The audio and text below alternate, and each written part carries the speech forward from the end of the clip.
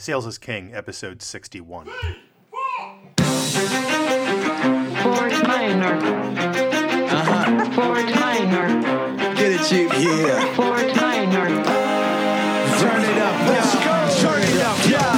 Turn it up. Yeah. Turn it up. Yeah. Turn it up. Yeah. Turn it up. Yeah. Hey, everybody. Welcome to Sales is King. My name is Dan Sixsmith. I am your host. And I believe that sales reps have reached a crossroads currently in 2018, and that they can go one of two ways. They can embrace the digital economy and the changes in the buying behavior and consumer behavior, and they can look to try and improve their skills and learn new skills and continue to develop, or they can cling to their old ways, the ways that are no longer relevant in 2018 and beyond, and watch their sales numbers decline. And if you haven't already done so, please drop me a note at dan.sixsmith@gmail.com, and let's get acquainted. Let's talk about some of the issues you're having. Let's set up a phone call and connect. So let's do that today. So getting into the program for today, there's a great new article in Fast Company, and I'll post the link out in the show notes. And it's basically asking the question, is sales now becoming a STEM job? And by STEM, we're talking about science, technology, engineering, and mathematics. Obviously, the future of most jobs today are falling into this kind of what they call STEM skills. And the article is contending that the game of sales is rapidly moving to and toward a STEM type of occupation. And we've seen marketing rapidly go in that direction. Remember, over the years, marketing was thought of as more of a creative type of role. And now, rapidly, you need to be on the STEM side of things in order to understand data and analytics, to understand what levers to pull from your marketing strategy. So this article is very interesting, and it really discusses a lot of what we've been contending in this podcast over the last 60 plus episodes. But it puts it in a little more of a scientific approach. So it talks about EQ versus IQ, the emotional quotient versus the intelligence quotient. And the article talks about old school selling, where business was typically done and closed on the golf course, leveraging personal relationships. And the article from Fast Company says that that is no longer the case, that business is now closed over spreadsheets, data, measurement, and analytics. And this keeps coming back to the fact that buyers are more empowered. They have a lot of the information that they can gather on the internet versus what they used to rely on salespeople for. In the old days, for some of you that can remember, salespeople were the only avenue of getting information. If you were a buyer, you needed to call up the company, you needed to speak to somebody in sales to do your research and to get that information. So salespeople, many contend, are less important in the early stages than they were going back kind of pre-internet. So when we talk about these STEM jobs, this article is saying that the Bureau of Labor Statistics is now saying that the seventh most popular job for a quote-unquote STEM graduate is actually sales. So that certainly is telling. Sales, the number 7 most popular job with the science, technology, engineering, and mathematics crowd. So, if this isn't motivation enough, guys, to make sure that we are adjusting the way we handle our sales business, if you've been at it for a long time, and you're still doing the backslapping and the glad handing and the dinners, and you're not focusing on the quantitative, on the analysis, on the spreadsheets, if you're weak in that area, look out, but figure out how to get some training and education around this. Figure out how to talk strategy, how to talk metrics, how to talk ROI and finance. You don't have to be an engineering major to succeed in sales, but you do have to speak the language of the buyer today. And this article goes on to talk about some of the new job titles that are popping up with recruiters. Jobs such as sales engineer, technical sales engineer, technical sales representative, sales data analyst, with the two most popular jobs being sales engineer and sales data analyst. These are the two in the highest demand, and two jobs that did not even exist several years ago. But I think we need to kind of put this in perspective, right? Buyers are not looking for robots to come in that are these super geniuses. There's still an element of finesse in sales today. There's still kind of the that quality of street smarts. We've heard in the past, certainly, if someone book smart or street smart. I think you definitely need a nice combination of street smarts and book smarts, right? Because you still have to use your gut. You still have to connect with the buyer. Then you have to kind of,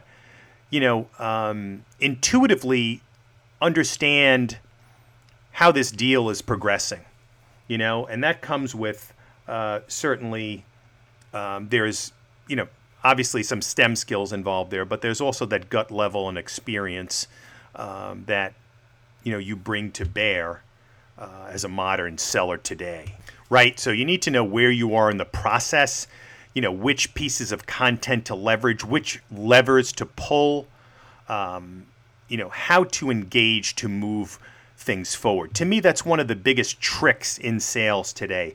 How do you keep the process moving forward? How do you find out where it's stalled? And how do you get whichever individual is kind of, quote, holding things up, how do you get them feeling comfortable to keep the process moving forward? And, being involved in a number of deals, I see it myself. I'm out there, and you can't just sit back passively. You have to keep pushing in a very professional way. You have to ask the right questions. You have to see where you are. You have to know where you are in the process, where the prospect is in the process, and where they are stalling, if they are stalling, and what you need to do to move things forward. What do you need to send over there? Do you need to bring yourself over there and meet with a group of people?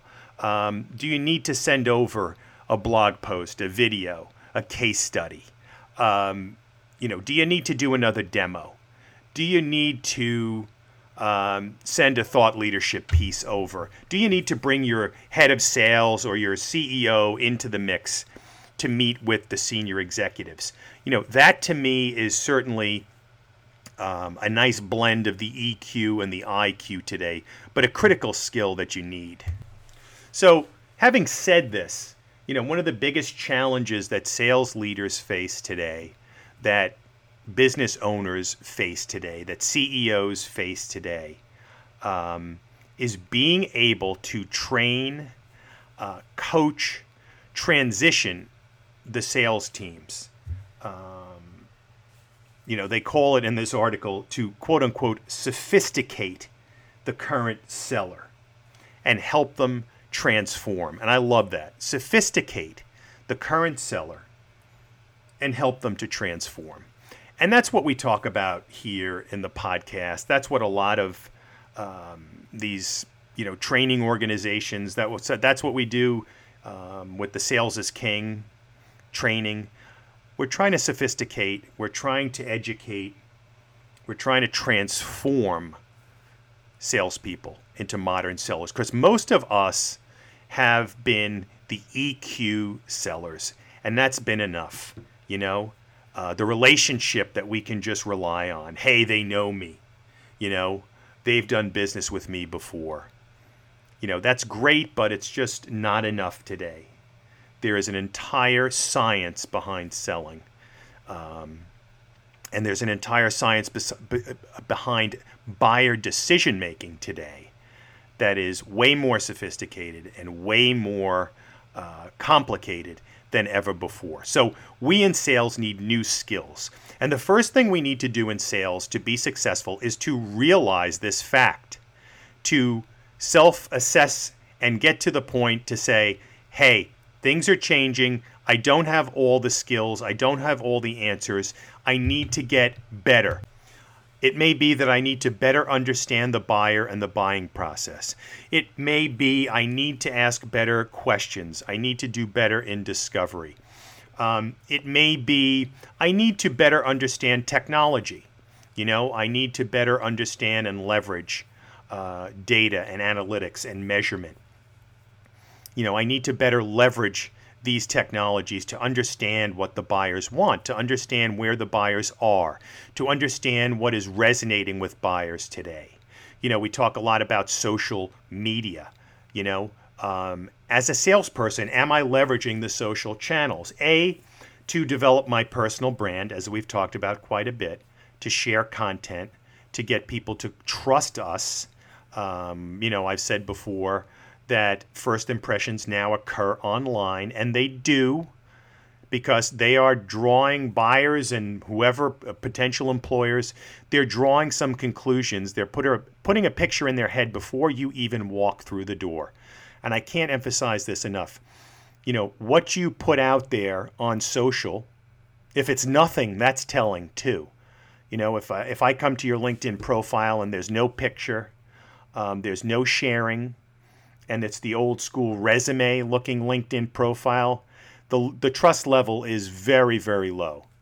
But if I come to your LinkedIn profile and it's got a great professional headshot, well thought out headline, and it's got, chock full of articles, videos, thought leadership, and I've got a great sense of who you are, my trust level is going way up before you even set foot in the door, before we even get on a phone call. The trust level is there. The first impression is strong. So guys and gals, if you haven't done this, and it's not a very time-consuming task, but go to all of your social channels and profiles and make sure all of them are updated, they're professional looking, that they fully reflect the type of person you are offline. So that's the easiest thing to do, right? Now, in terms of leveraging social for a highly improved sales experience, we've talked a lot on this podcast about following these key stakeholders that you're trying to sell, right? Following them on LinkedIn, following them on Twitter, following them on Facebook, following them on Instagram, okay? Whatever other social channel that might be important in your business. Going on to the search engines, seeing what articles are written about that individual, because you then are putting together your own dossier before you go in and sell. You're leveraging technology, you're leveraging data as to what is important to this company and to this prospect. That's a hell of a lot different than just staggering through the door, glad-handing, breaking bread, the old 3 martini lunch. Everybody, staggers out the door and contracts are signed. That is never going to happen again. It might in some old school businesses, but, this is what we're talking about when we say we're trying to sophisticate sellers. Are you walking into a sales meeting with some insights? Are you prepared to show the buyer or the prospect something that they don't know? Tell them something that they don't know, because if you're going to go in and regurgitate the website, or if you're going to regurgitate the PowerPoint that's already on the website that the buyer's seen, and you're basically turning into an audio tape, something that can be put up in the car to listen to, a books on tape kind of guy or gal, that's not going to deliver any value. We talk so much about value, bringing value. So value means I'm bringing some insights. I'm telling the buyer something he didn't know or she didn't know. I'm telling them what their competitors are doing. I'm telling them where they may be falling behind. I'm telling them the risk of standing pat. I'm telling them how their job may be in jeopardy if they don't take a hard look at my solution, because we're going to bring them to another level. We're going to give them a second or third gear in order to be successful. Because just like we're trying to be successful, our buyers and prospects are facing the same challenges, right? So the new modern seller is showing the buyer how, their success is important to us. And through data and through analytics and through insights, we're showing them, we're shepherding the process, we're helping them get to their future state. We're helping them get to the next level of success in their world. So the last point really is that, and the article very nicely points out, is that when we think about sales leadership today versus, old school, it's not about managing a pipeline. It's not just about managing a pipeline. Hey, Johnny, hey, Sarah, what's going to close? Where are we? What's the forecast? That's not enough. We talked about in the last episode, I believe, how do we establish a culture of coaching, a culture of training, a culture of personal improvement? That's really where sales leadership needs to go today. How are we shepherding, our salespeople? How are we providing them enough training, enough guidance? Because it's on us as sales leaders. As sales leaders or as business owners, we can't sit back. I've seen so many companies that just, want to just dump all their trash on the sales department. Sales is the hero when they sell, but sales is the goat, and they're the assholes when they can't sell. And it's like, you know what, man? It's on you, okay? If you have bad salespeople, it's your fault for not training them to be modern sellers. It's your fault for not understanding that things are changing, okay? So you got to take responsibility, Mr. Sales Manager, Mr. CEO, for how your team is doing, for what your numbers, for what numbers they're putting up, okay? You need to get involved in the process. As we said in the last episode, you need to be riding along with salespeople and seeing how they're doing. You need to be providing them with the right tools today, right? The right selling tools, the ones that can help them be more consultative. Provide them with the thought leadership. Provide them with the insights they need to go in and leverage. And if they're not, that's where we need to coach and train and personally develop. And if somebody just doesn't get it after that, then fine. Then you move on. Then you hire the right people. If we look at this article, are we hiring STEM-related salespeople, or are we hiring the old schoolers that think they're coming in with a quote-unquote Rolodex? I don't think Rolodex means anything today. It certainly means something to get you in the door.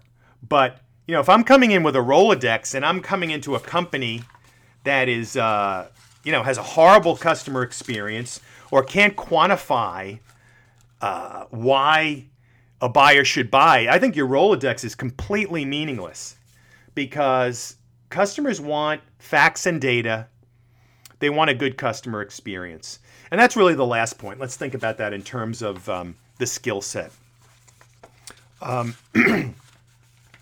Can you provide, as the first kind of connection with a customer, the customer experience that is required to differentiate, right? And we'll be talking about this a lot more going forward, because customer experience is rapidly becoming the number one differentiator in business today. I can tell you just from my own experience today, I've gone through the process of leasing 2 new cars, and one for my wife and one for myself, 2 completely different experiences. The one that I went through with an American-made company was tremendous from end to end, and the one I did with my wife through a foreign-made car company was excruciating. And I'm encouraging her to think about moving in a different direction going forward. So the message today is, are we working on our IQ skills for sales versus our old school EQ sales? Can we develop the skills necessary to become a top flight seller? Can we blend what is comfortable to us from the past with what is necessary today to succeed? So go out there, get your training, push hard. Peace.